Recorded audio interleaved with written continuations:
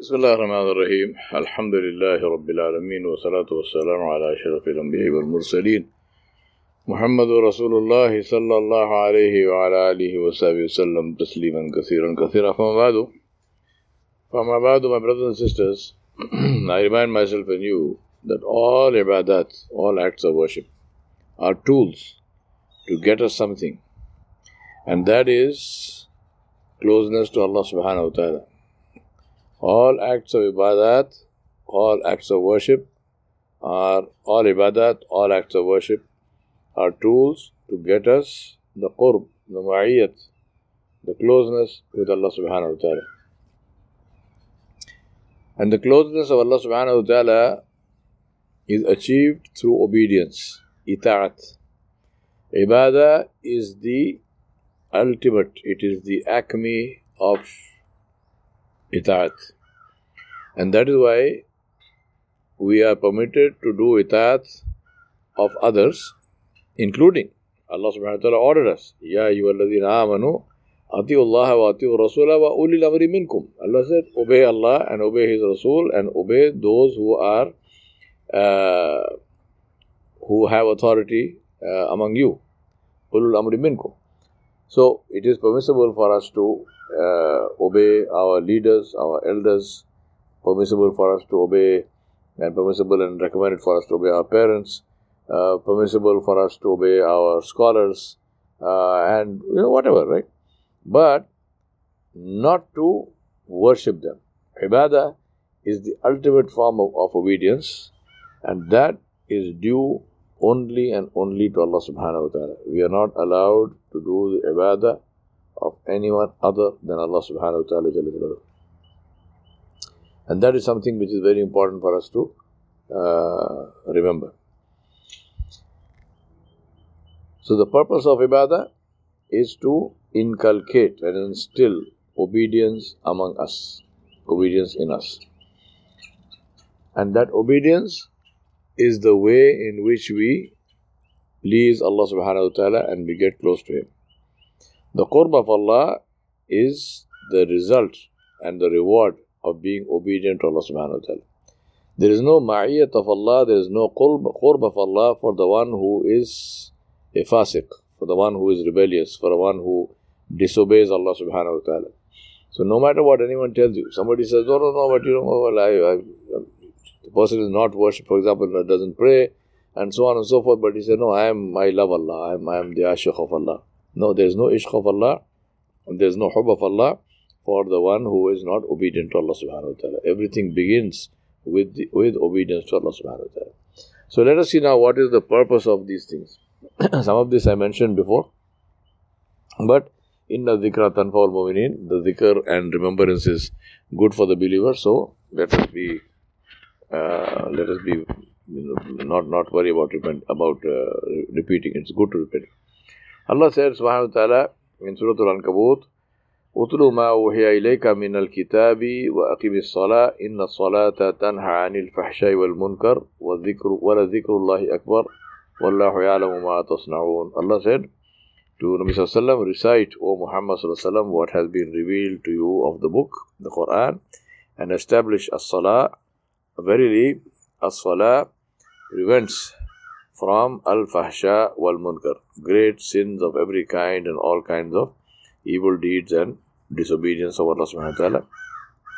Wala dhikrullahi akbar, and Allah's remembering you and the remembering and praising of you by Allah in front of His angels is greater indeed than your remembering Allah in salah and so on.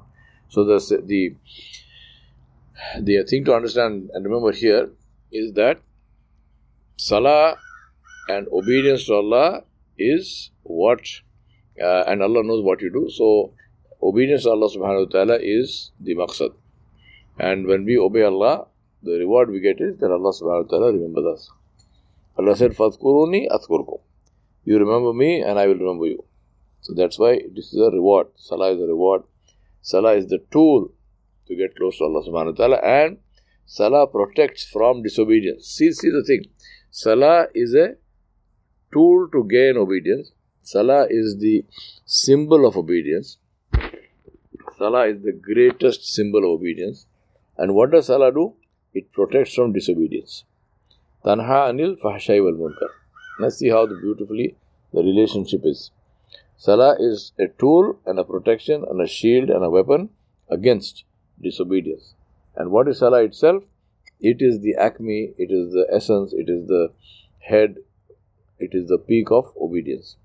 Then Allah subhanahu wa ta'ala said, Ya ayyuhallazina amanu ista'inu bis-sabri was-salah, inna Allaha ma'as sabirin. O you who believe, seek help in patience and as-salah. Truly Allah is with the sabirin. Allah subhanahu wa ta'ala showed us the salah, showed us that salah is the tool for us to use right here in this life. I want help, what must I do? Ruju ila Allah, turn towards Allah subhanahu wa ta'ala. How do I do that? By salah.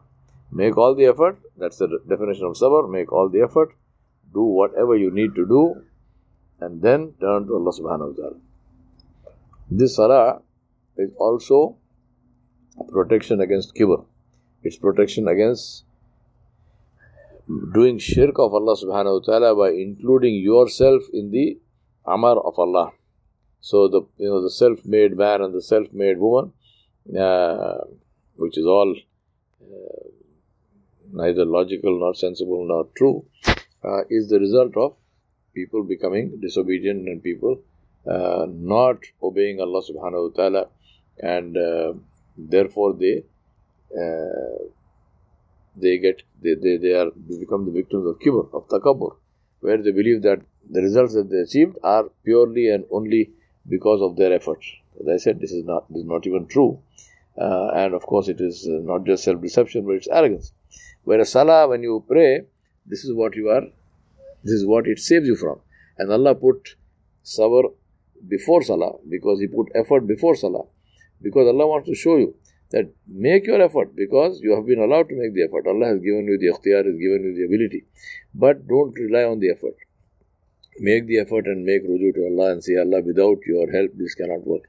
And Allah subhanahu wa ta'ala sometimes shows us this, right? When our niyyah internally, there's a problem, you find that you make all the effort, but there is no success at the end of that, because maybe there was a fault in my niyyah, maybe there was a fault in what I was thinking or how I was doing. So I must make ruju to Allah subhanahu wa ta'ala and sincerely and ask for His help in enabling me not to fall into the trap of kibr and thinking that this is my job and this is something I did, my success. No.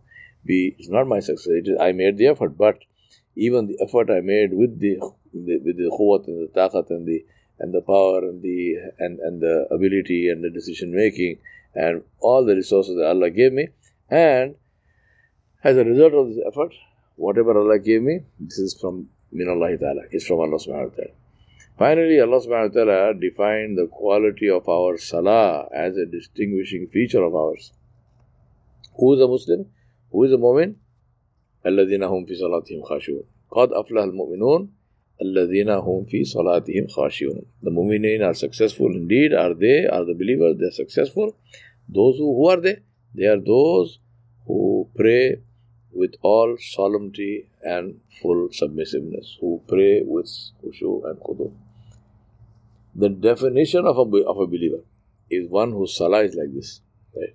I ask Allah subhanahu wa ta'ala to help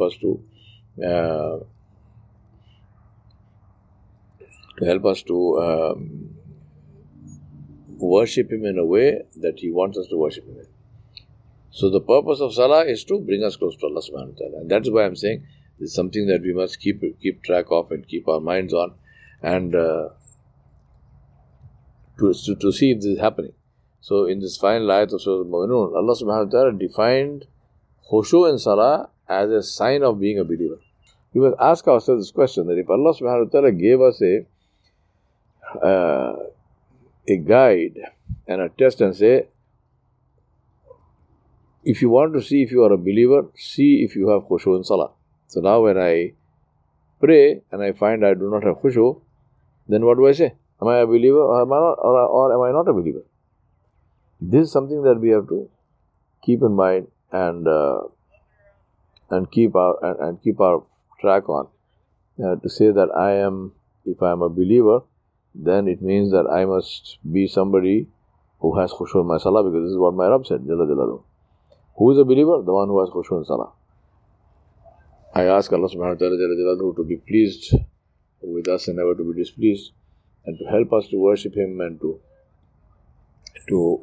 give quality in our salah, where our salah will genuinely take us close to Allah subhanahu wa ta'ala. Wa sallallahu ala nabiyil kareem wa alihi wa sahbihi ajma'in bi rahmatika ya arhamar rahimin.